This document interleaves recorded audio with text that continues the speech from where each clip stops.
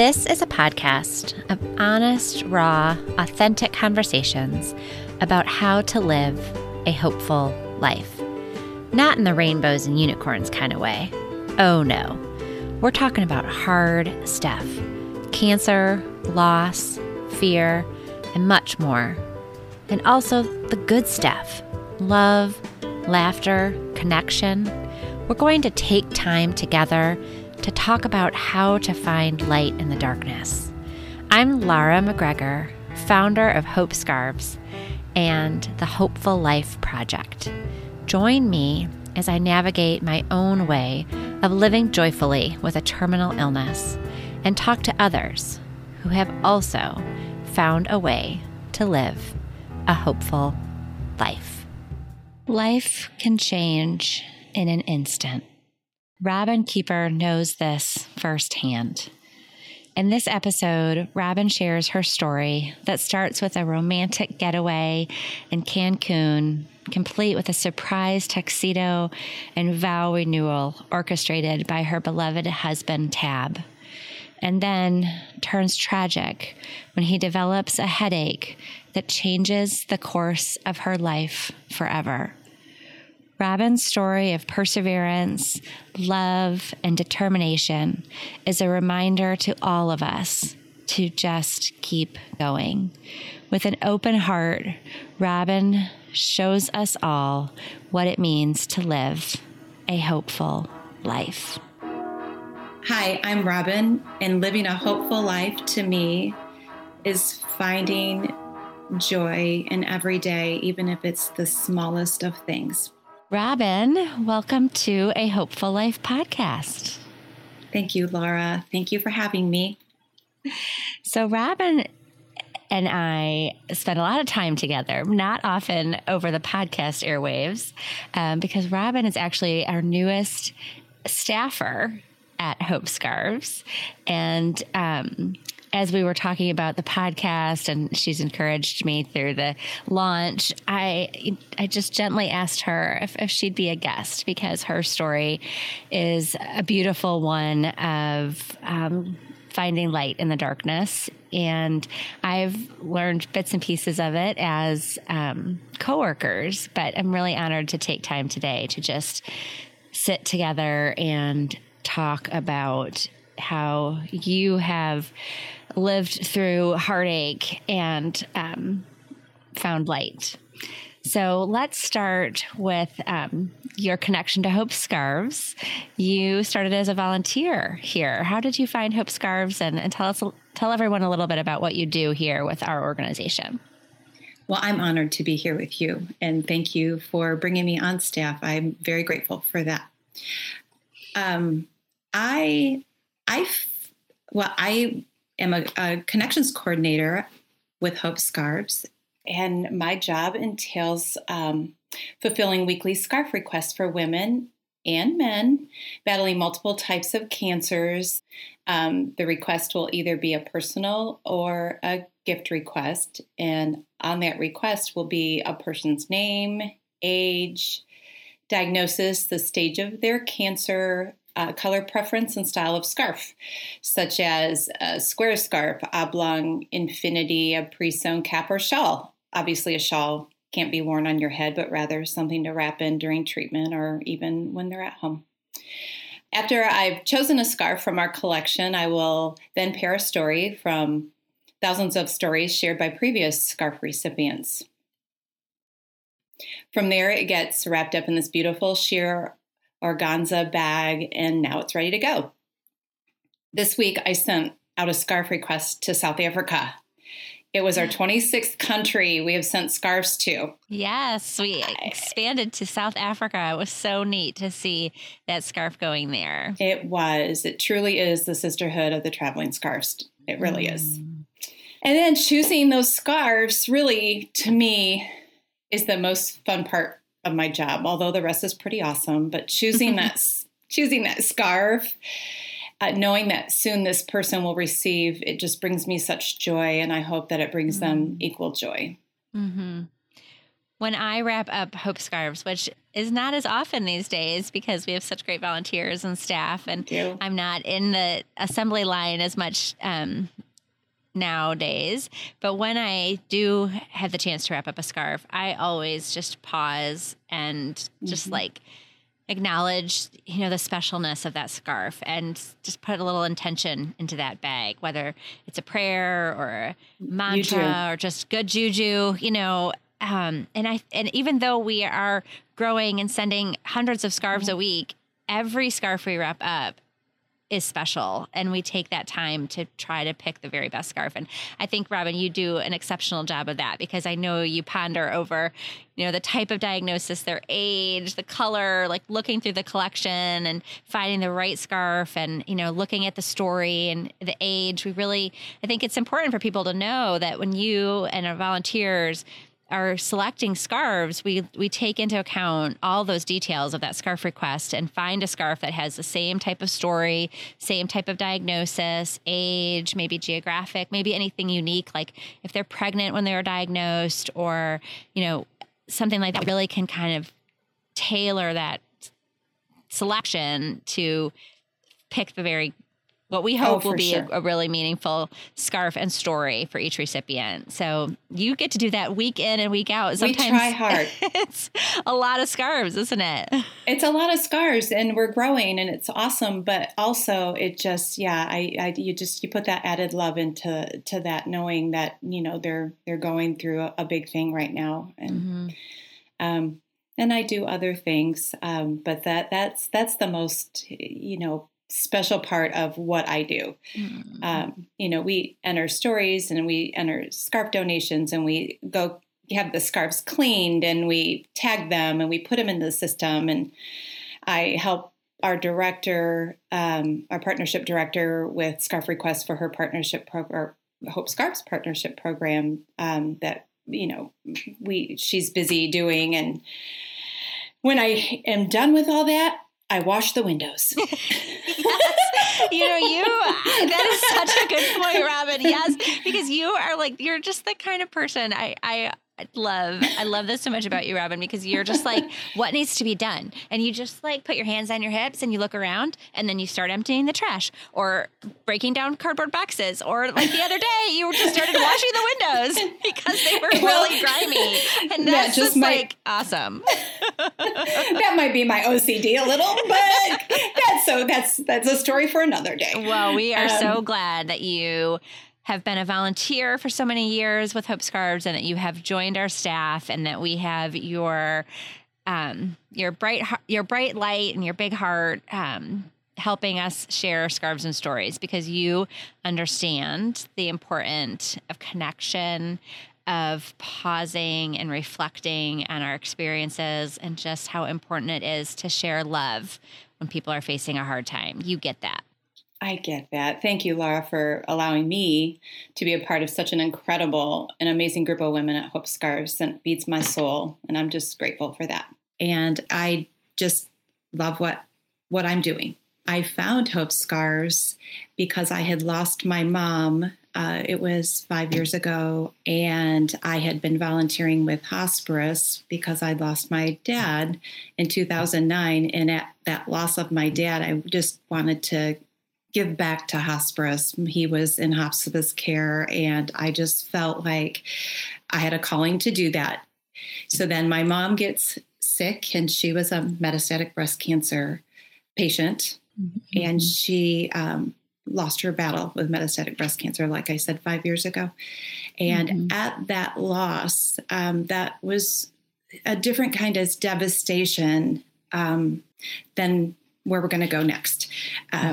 That devastation, losing my best friend and my hero. I needed to go down a different path of grief. And after that little, grieving time, it wasn't a lot of grieving time. I needed to do something. I needed that connection, I felt like, with my mom. And a friend of mine was going through breast cancer treatment, and she had posted a picture of her scarf. She's a Michigan girl. I'm a Michigan girl. You're a Michigan girl.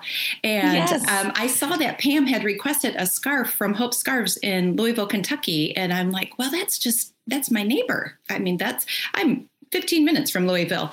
So I thought, I'm going to look into this. And I sent an email, and that email led to, we would love to have you volunteer. And 3.5 years later, I was asked to come on let staff. you leave. Oh gosh, and how grateful I am.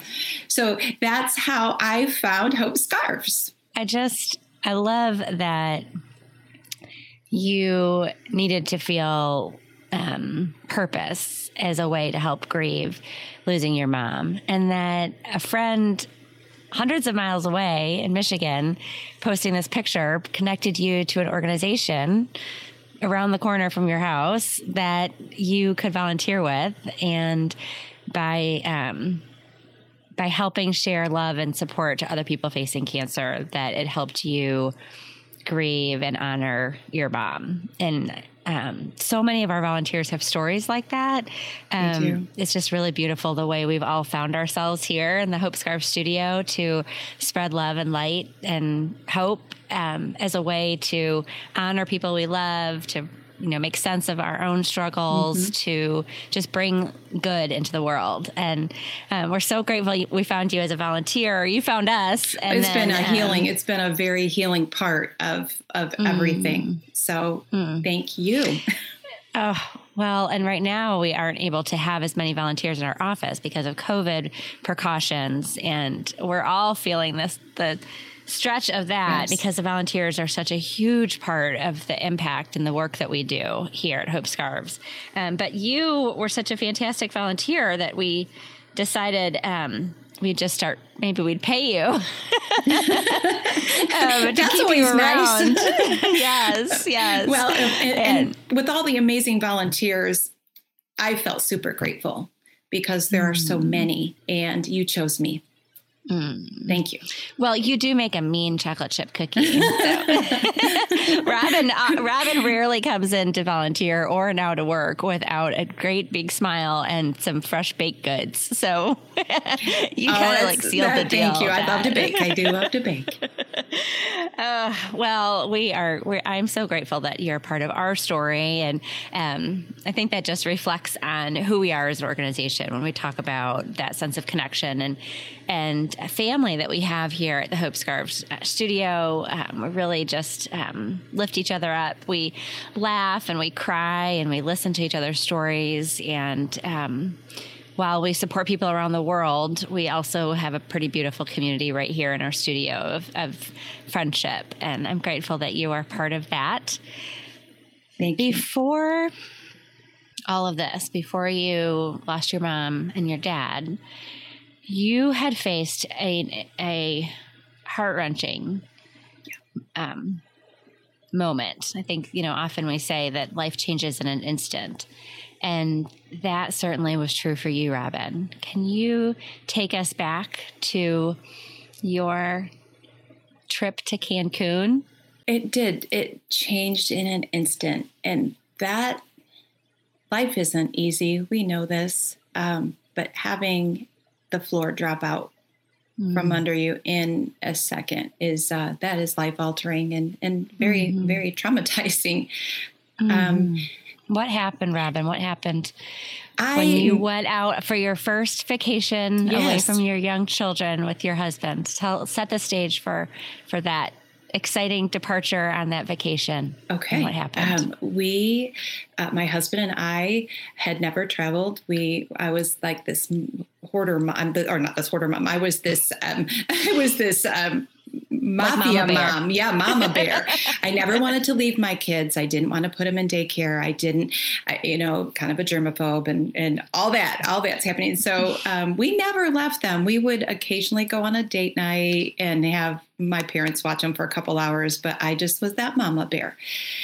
And, 13 years, it took 13 years into our marriage.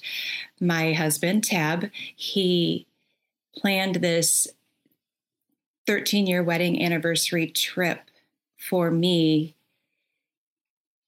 and surprised me with it. He had talked to my parents. He'd gotten everything arranged. The trip to Cancun, everything. I had no clue. I knew a few days before because I had to pack because I wouldn't want him packing for me. So. What a romantic. So yes, he had it all planned, and we lived 75 miles from my folks, and the boys had gotten off school that day, and my mom and dad traveled down to us and picked up the boys and said, here we go. Going on a trip. And the boys didn't know. And they were, oh, great. We get to, be pulled out of school for 3 days and go to Nana and Papa's house. And how old were they? 8 and 11. Okay. And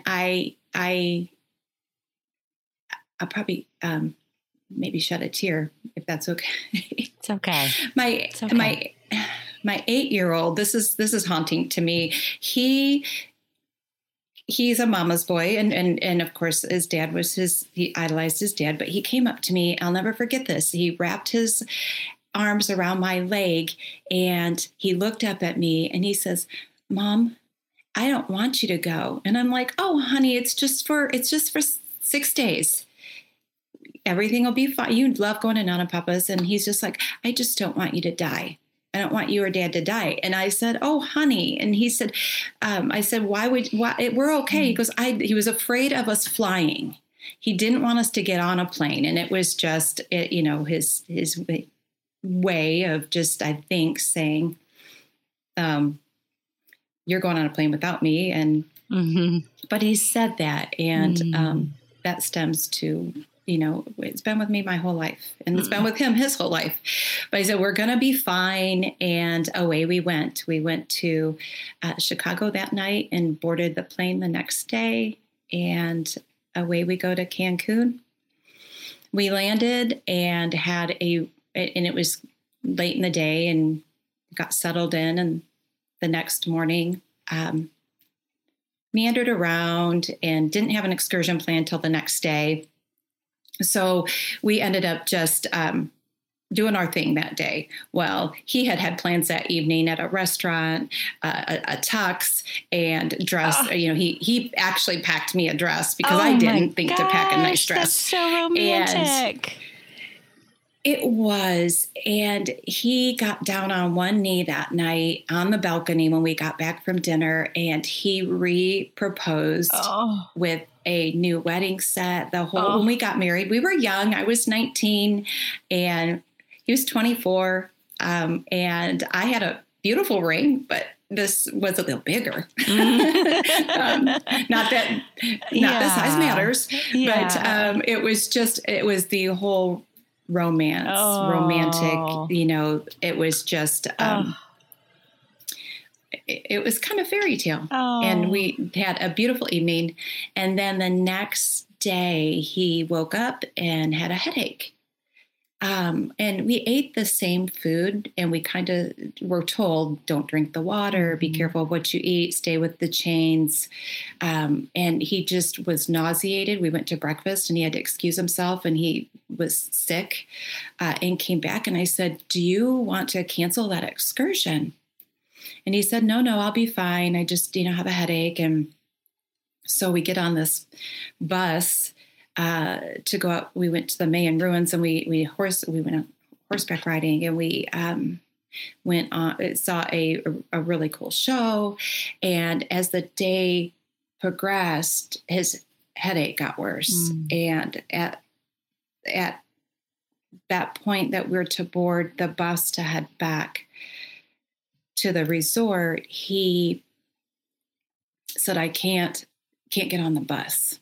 I can't, the smells were, we were, there was some water by us. It was kind of fishy smelling and just water smell. And he just was super nauseated and said, I can't do it. And I said, well, what do you want me to do? So we're trying to get a taxi, and the taxi's like, it's going to be like $500 because we were a little ways away. But I said, we'll do it. If you can get us there quicker, we just need to get back. He doesn't feel well. So when we got back, I was just concerned. He hadn't had even a sniffle. He hadn't, thought the flu maybe, but I just thought his headache was so bad. So we called the resort doctor, and she came up. And again, we're in Cancun, Mexico. I can barely understand. She's very choppy English, and I'm in her country. So I'm just trying to do my best and trying to understand. She's like, oh, he's stressed. And I'm like, no, he's not stressed. I mean, we're away on a vacation. This isn't business. And she's like, no, I just truly believe it's stress. And she gave him a shot for the headache and said, you'll be okay in the morning. And so we're like, okay. So all night was rough. It was throwing up and headache. And by morning, he was sleeping well. So I just kind of whispered that I was going to go down to the pool and with my book and lay out in the sun, and I would come back and check on him in a couple hours. And he said, okay. So it wasn't 45 minutes. He said he went out on the balcony and everything was a blur. He couldn't see me down at the pool, but he made his way to me, and we were up on, can't remember what floor, but up pretty high. And he came down and he looked at me and he said, I need to go to the hospital. And I'm like, what? And he's like, yeah, there's something not right. And I'm like, oh, okay. Do you feel worse? He goes, I don't know it. I just don't feel right. So I said, okay. And we went to the front desk and said, we need a hospital. Can you help us? What do we do? And they're just like, we'll get you a taxi. They'll take you to a hospital. And all I'm thinking is, oh my gosh, we're in Mexico. I just want to be home. And they take us to the hospital. We get out of the taxi and we walk in, and I'm just like, oh no, this is not where I want you. This is not where I want to be. And they take him back into this big room with a bunch of people that are laying on cots and stretchers and what have you. And they just start they said he's dehydrated, which we could guess that. And so they start giving him IV fluids, and there he lays for hours.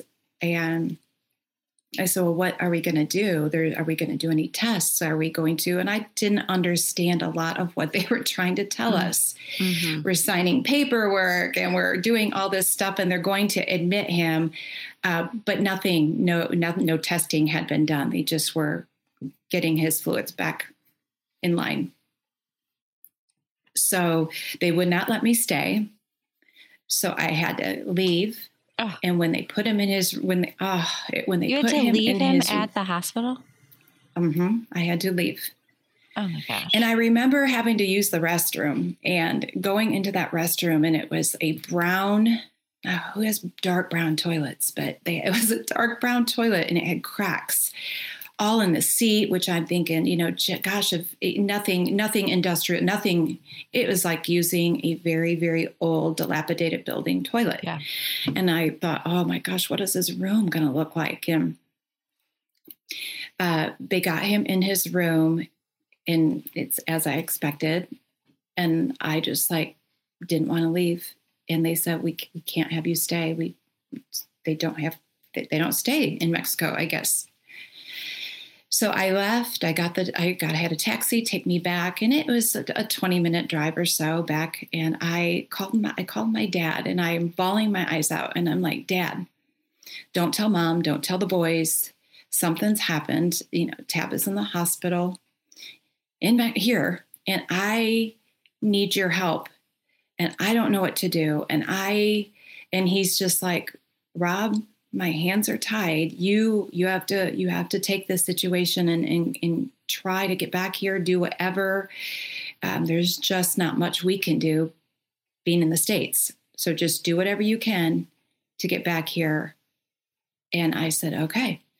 So the next morning, 5 a.m., I called the hospital, and it took me 30 minutes to get through to Tab because of me. They didn't understand me. I didn't understand them. And I was trying to say his name. He's a patient. And they finally got me through. And he was having a hard time breathing and said, "You have to come get me. I can't breathe." And I'm like, "I'm on my way." So I go down to Apple Vacations and I said, "I need a flight." And I did a flight ASAP. And they said, "Well, we have one today with like 4 seats left at 2:00. I'm like, "Put me on it." And I got a taxi, went back to the hospital, and I walked in and he was struggling with breathing. And I said, we have to go. And they're like, no, you can't go. And I'm like, "Oh, we're going." And I like ripped his IV out of his arm. It's dripping all over the floor and they're screaming at me. And I'm like, "We have a taxi waiting. I'm taking him." And so I had to sign all this paperwork that they weren't liable. And I get it. I get that. And away we went. I wheelchaired him to the taxi and we went back. And all he did was, when we got back, is lay in the bathtub because he was burning up and throwing up, and his head was still hurting, and now he can't breathe. So I told him, I said, "Okay, now you have to behave in the airport. You can't act like this because they won't let us fly." Right. I was just like, right. We just need to get back to the United States. We need to get back, and we have a flight. So right. let's do this. Let's do this. And we packed everything. We had unpacked everything in dresser drawers. We were going to be there a week. And I have never moved so fast and packed and got to the airport and running a little bit late, but we made it. And he just wanted to lay on the floor at the airport because it was cool. And he was obviously internally burning up. Yeah. And I'm like, no, you can't lay on the floor. You need to just sit here. He goes, "But I'm so hot." And I'm like, "Let's just get on this plane. Right. And we'll be great. We'll be home. And, in no time we'll be home." So we get on the plane, and back then they served big meals on the plane, and the smells were making them super nauseated. And I'm like, "Oh no, don't be sick." Or, I'm trying to just say, "We're going to be fine. Just breathe, deep breaths. We can do this." And the flight attendant knew something was going on. And she's like, "Sir, are you okay?" And he's like, I'm not feeling well. I haven't felt well for a day or so now. And, they said, "Should we call, should you fly? We're a little apprehensive about you flying." And they ended up, I told the truth. I said that he was in the hospital and he's out of the hospital and we just need to get back to the States. So they were trying to call the hospital to make sure everything was okay and that he was okay to fly and that he didn't have infection, infectious disease, and we're on the plane. Mm-hmm. And they never were able to get through to the doctor, and it was time to fly. Like we were already holding up this flight. Mm-hmm. People were getting antsy, and they closed the doors. And that moment we took off, I was just like, "Thank you, thank you, thank you." And we get up, and 30 minutes into the flight, I look at him and I said, "We did it. We're going to make it back." And his lips were blue. And I'm like, "Oh my gosh, are you okay?" And he's like, "Well, no, I'm not okay." But I said, "Honey, your lips are blue." And he's like, "Yeah, just still having a hard time breathing." And the couple behind us could tell we were talking, and they could hear the distress in our voices. And they leaned through the seat, the gal did, and she's like, "Is everything okay?" And I'm like, "No, it's not. We don't know what's going on. We just need to get back home."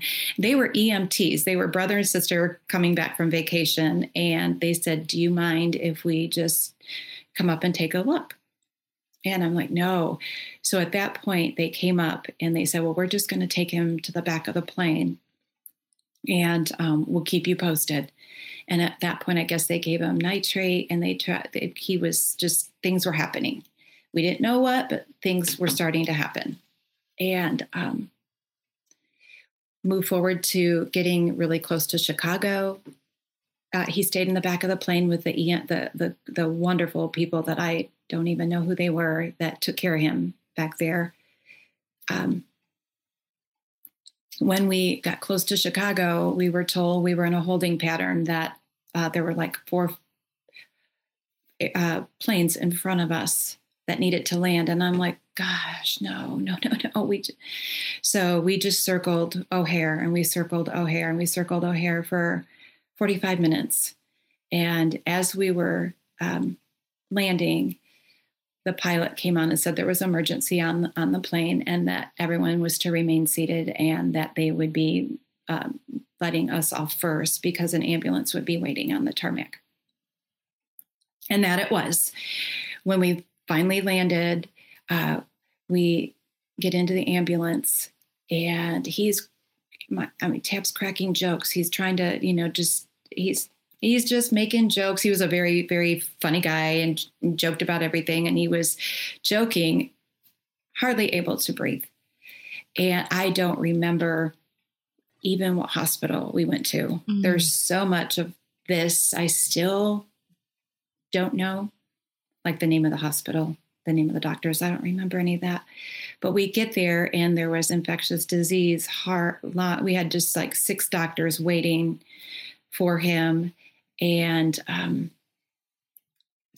they were asking all sorts of questions, and they said, well, we're going to take him for a little bit. We'll come back, Robin, and get you, and just hang with us, and we'll be back to get you. They put me in a waiting room, and I don't know how much time went by. I don't think it was very long. They came and got me and said, we are going to have to intubate him. And the only thing he has going for him is his age. He was 36. I was 32. And I'm like, okay. So they intubated him and brought me back to him and said, we're going to go run some tests. So just, he can't talk to you, but go ahead and talk to him, and we'll be back. And I'm lovingly yelling.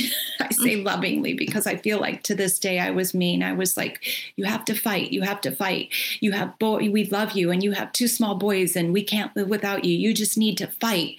And I just see these 2 tears trickle out his eyes. And I said, I love you, but I still felt like I was super like, this can't be happening. And you better do this. You just better fight. And they take him away and put me in this waiting room. And I don't believe anybody was in there with me. I had a tank top and shorts on, and now we're in Chicago, and this is September, and they gave me some warming blankets and a cup of tea and said they would be back.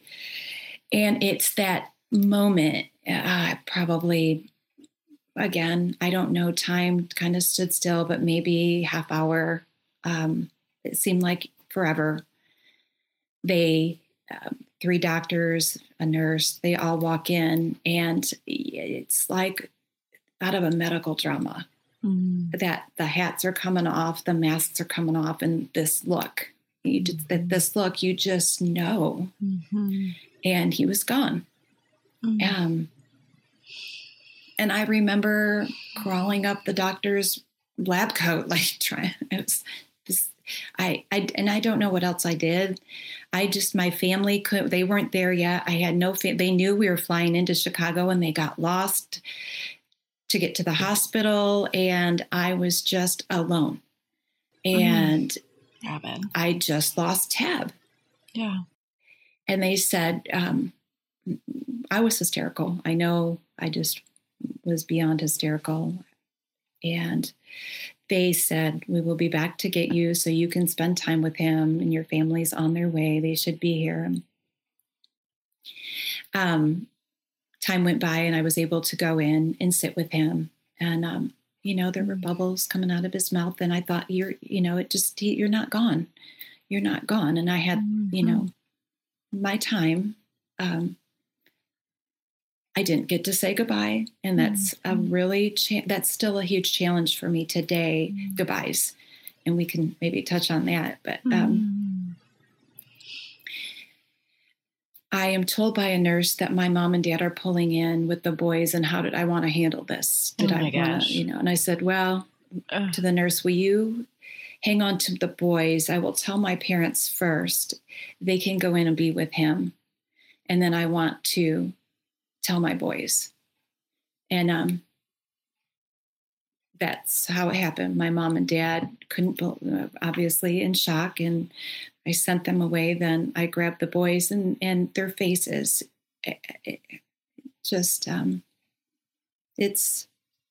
It's always in my mind. It's always there. And we, jumping forward, the hospital put us up in a hotel suite so that my mom and dad, and then my sister, both my sisters and brother-in-laws, they came shortly after my mom and dad arrived, and it was accommodating to all of us to stay there. And I remember sleeping with the boys. I just remember my dad and my mom, and I was so, I think that's when shock set in. At that point, and for the days to come until like the funeral, I was in shock. I was in total shock. I know my sister and brother-in-law took the boys back to Michigan to keep them there until the funeral. I went with my mom and dad back down to northern Indiana to collect things. And I just remember the doctor telling me that we didn't need an autopsy, that he died of pneumonia. And that just didn't make sense to me. He didn't even have a cold. So my dad's like, you need to get an autopsy. And I'm glad I did. And the autopsy was ordered. And he had a subarachnoid hemorrhage, which is a brain aneurysm that didn't rupture. It was leaking. If it would have burst, he would have died probably instantly. Okay. But it was just that leakage was putting a lot of poison into his body, which was the headache and vomiting and fever and everything. So I'm glad we did the autopsy so that we knew. But that took an extra day, and trying to get his body back from Chicago to Michigan and having the funeral was right at my youngest son, Logan's birthday. They wanted his funeral on September 26th. He died on September 21st.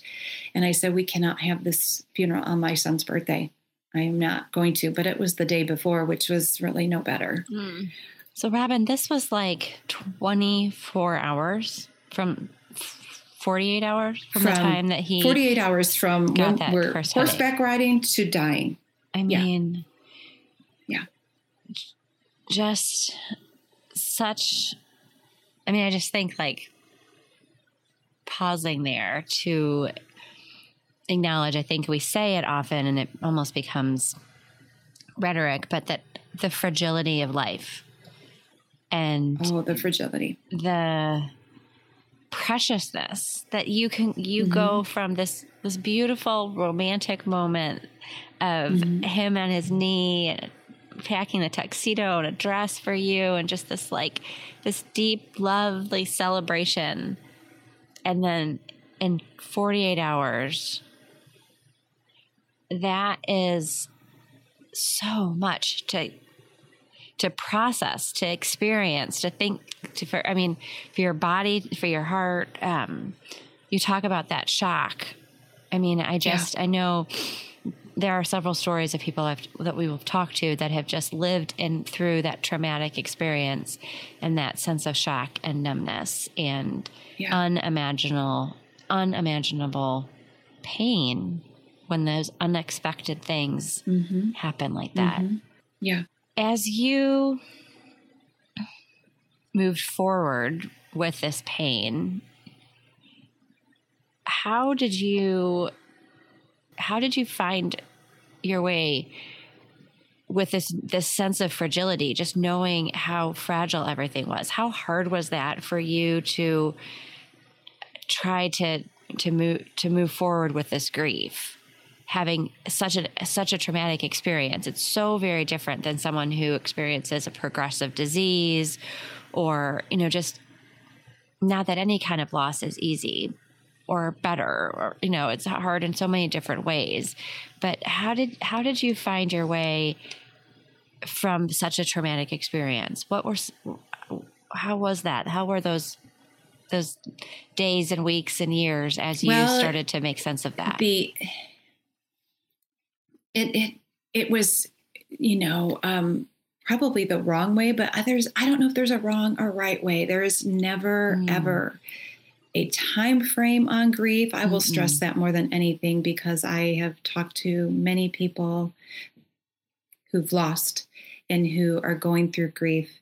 And this has taken me 2 years. There's no time limit on grief, because with grief, there's love it's bundled. There's a lot of love there that with the grief, and you have to process all that. I feel like you just have to process all of that. I would, looking back, I probably I just went right back to my full-time job. I didn't give myself, even a week, or I don't even think it was a week, that I said, it's just time to get the boys back in school. It is time to get back to work. I was working full-time. It is just time to be heads down, and I am their only parent. I am these boys' only parent. Their safety net, their biggest safety net, is now gone. And I have to protect me, because now I'm their only parent. What if something happens to me? I think with the trauma, I became very anxious, which led to a little bit of OCD, and that all plays into the person I am today, which isn't bad. I'm just, you are a different person. Well, you're shaped by your experiences. You're shaped by your pain, your joy, those. Yeah. You're shaped by that. Right.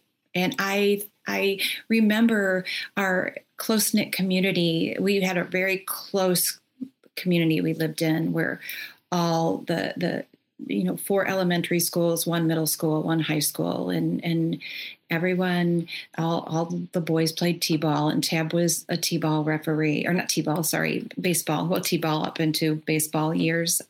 Everyone knew him.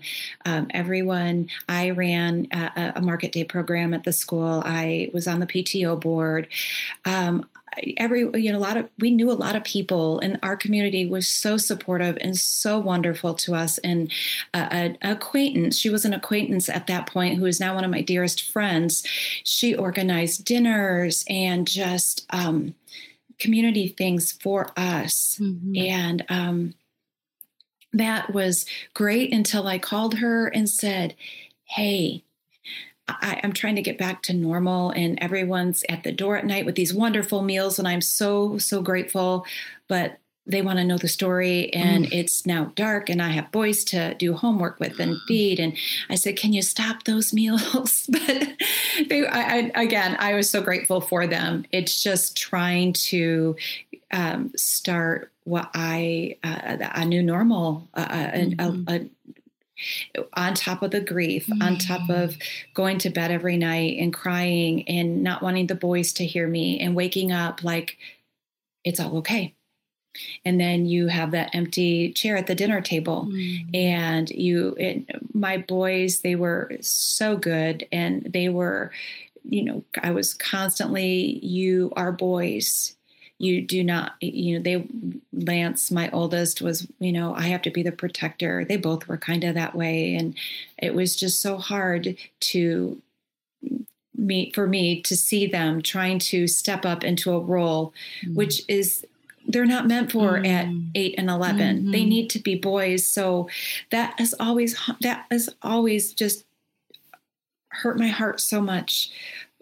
From that day forward, their life changed so much, and they became different people. And I often wonder who they'd be today. They're great. They're great, but they're not who they would have been. I'm not either. Yeah. So don't we can't help but wonder, when life takes these turns, what would things have been like if it was different? How could things, how would life have unfolded differently if this hadn't happened? How do you balance that perceived future and that wondering and that loss with the acceptance? I didn't balance that well. I just head down went. I felt like became more shorter with I was short with the boys. I was, the mortgage payment and the 2-car payments and the taxes and just utilities. How am I going to do all this? Mm-hmm. And I knew I could do it. It was just the fear of doing it. And I just remember a month into not having Tab with us any longer, a friend of mine invited me to a progressive dinner.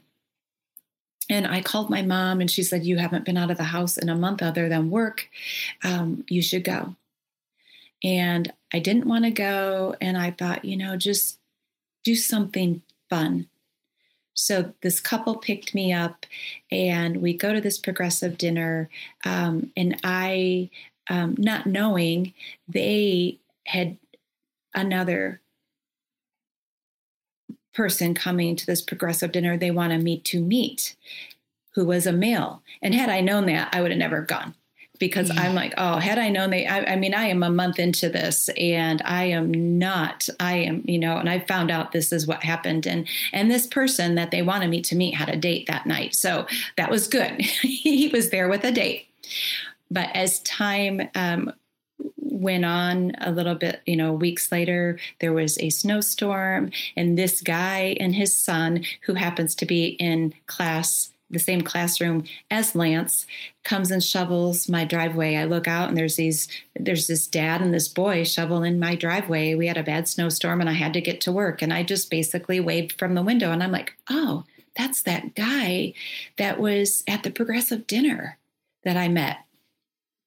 And then it was a week later, and he's at this basketball game with his son. And Lance is on the basketball team, and all these little things I kept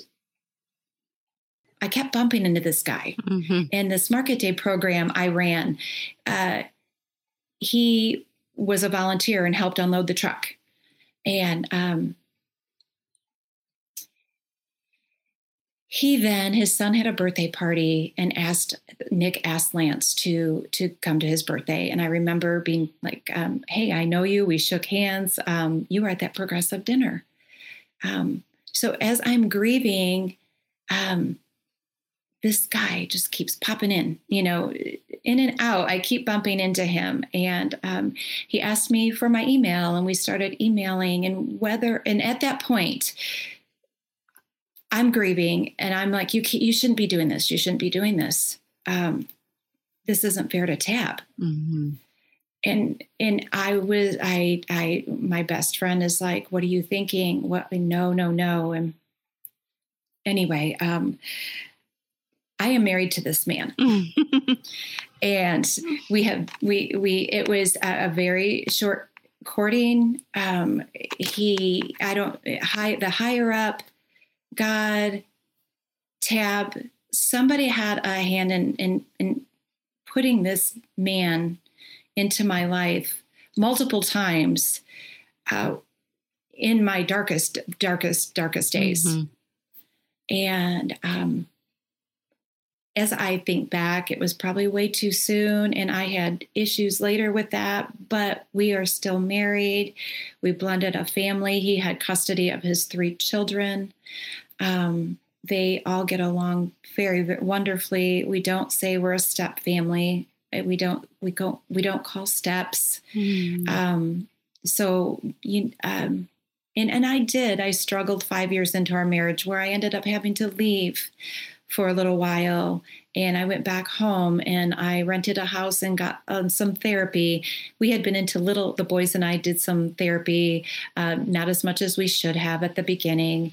And I had just kind of a breaking point again into our marriage. And Doug was my biggest supporter in this. And he knew it was a part of the grieving process that I didn't fully do. And I had to go to the gravesite and I had to write a letter and I through my counseling and here I am.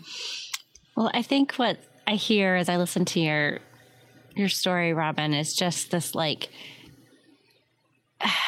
it's like kind of just like, and I know it wasn't peaceful in the time, but this like, maybe the word is grace, like this graceful, open heart to face the struggle and the grief and the pain, but then also to accept the help and to be loved and to allow life to unfold.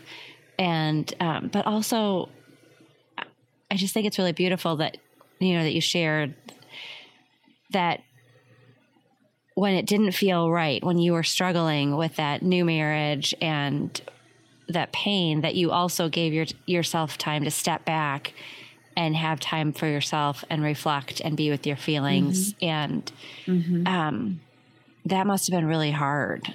It was difficult. And Doug was 2 years divorced. And I think that there was a part of him feeling, I'm like, or him taking advantage of my vulnerability. No, I would not say that. He would never have wanted to do that. He was ready to find somebody and fall in love and settle down. I wasn't ready. So I think I wasn't ready, but I was in a very good marriage. And I think that love was so strong. I wanted to love again.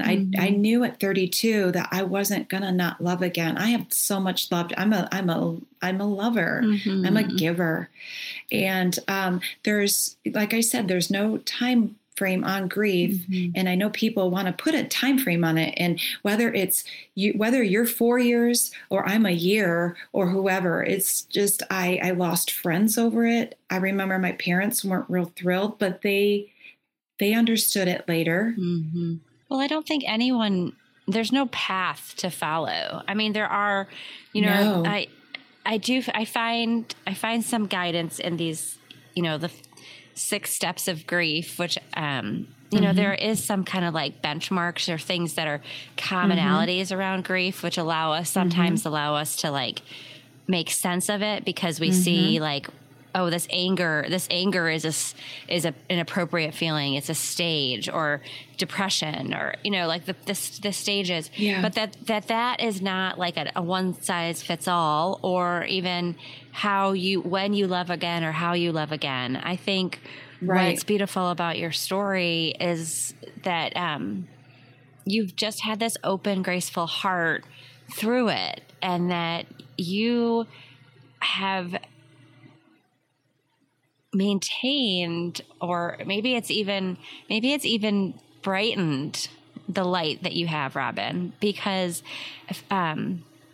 when you connect with other people, you listen so intently, you love so deeply, you help so willingly.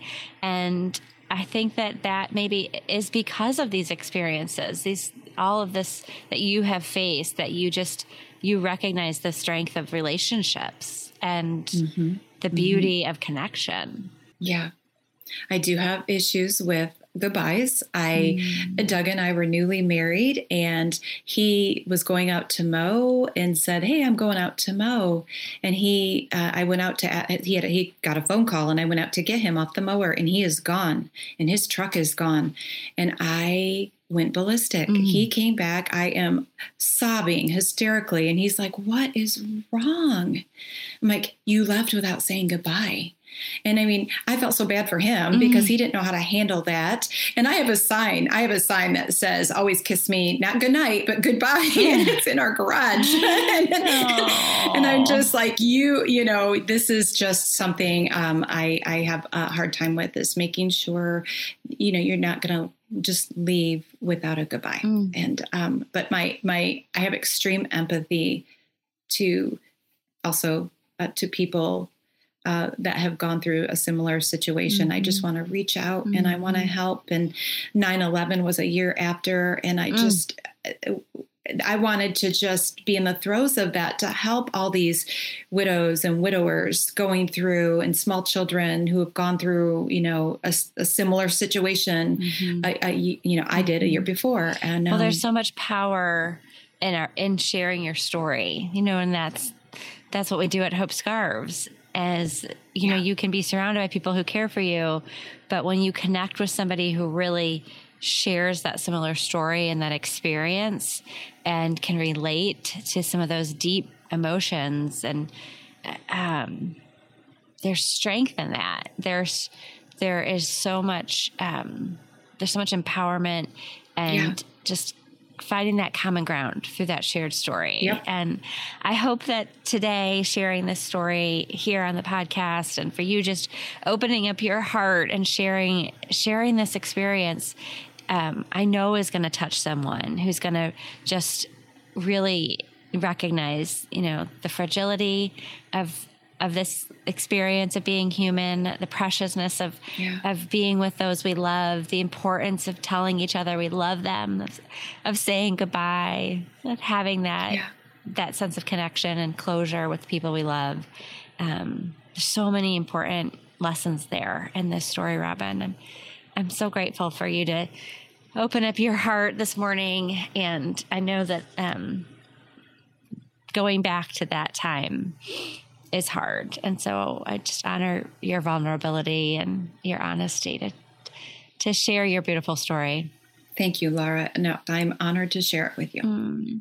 Well, and I think it's important to keep those we love alive in our lives through their stories.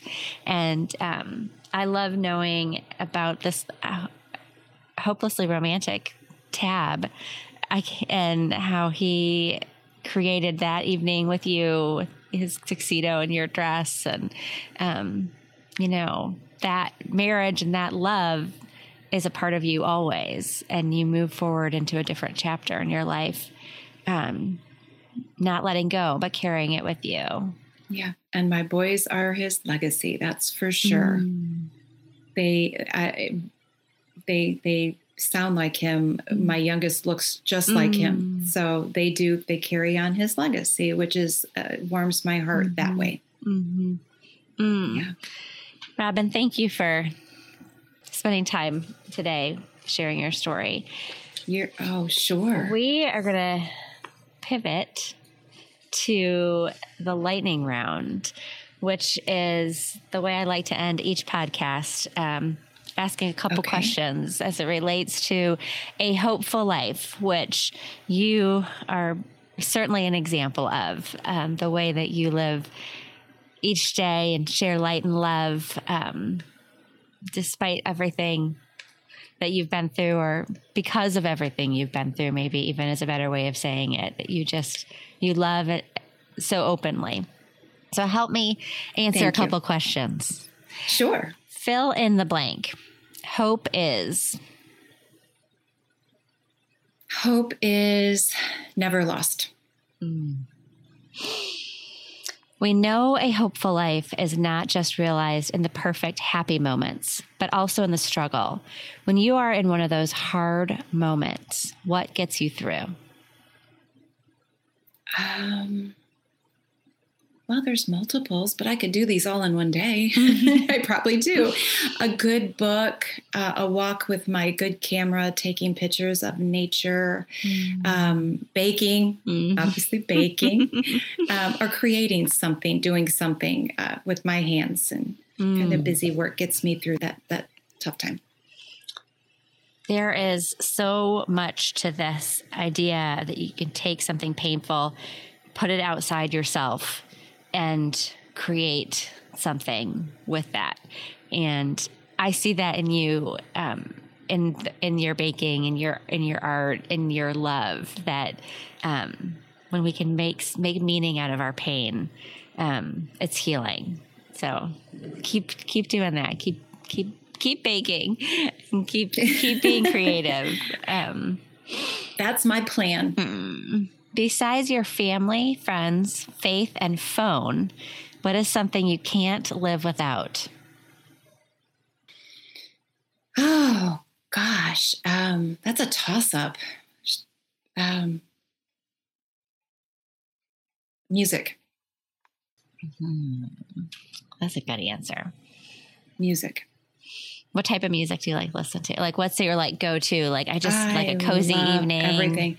I am a soft lounge music, jazz. Oh. Yeah. Okay. But I love everything. I love that. Me too. Some people call it a bucket list. I call it a wonder list. What is on your wonder list that will make your hopeful life complete? Learning to play the piano. I want to learn that someday. I hope you will. I'll hold you to it. I hope so too. Well, thank you so much for being with us this morning and for sharing your story and just helping express, this human experience and how fragile it is and how deeply we love and how we move forward with grief, how we open our heart to possibility, and just your example of living a hopeful life is truly inspirational. So thank you for being with us today. Well, you are a true inspiration, and thank you for having me. Thanks for listening to our stories. I hope you take away something you can apply to your hopeful life. Help keep the Hopeful Life momentum going by sharing our podcast and take a minute to rate and write a review.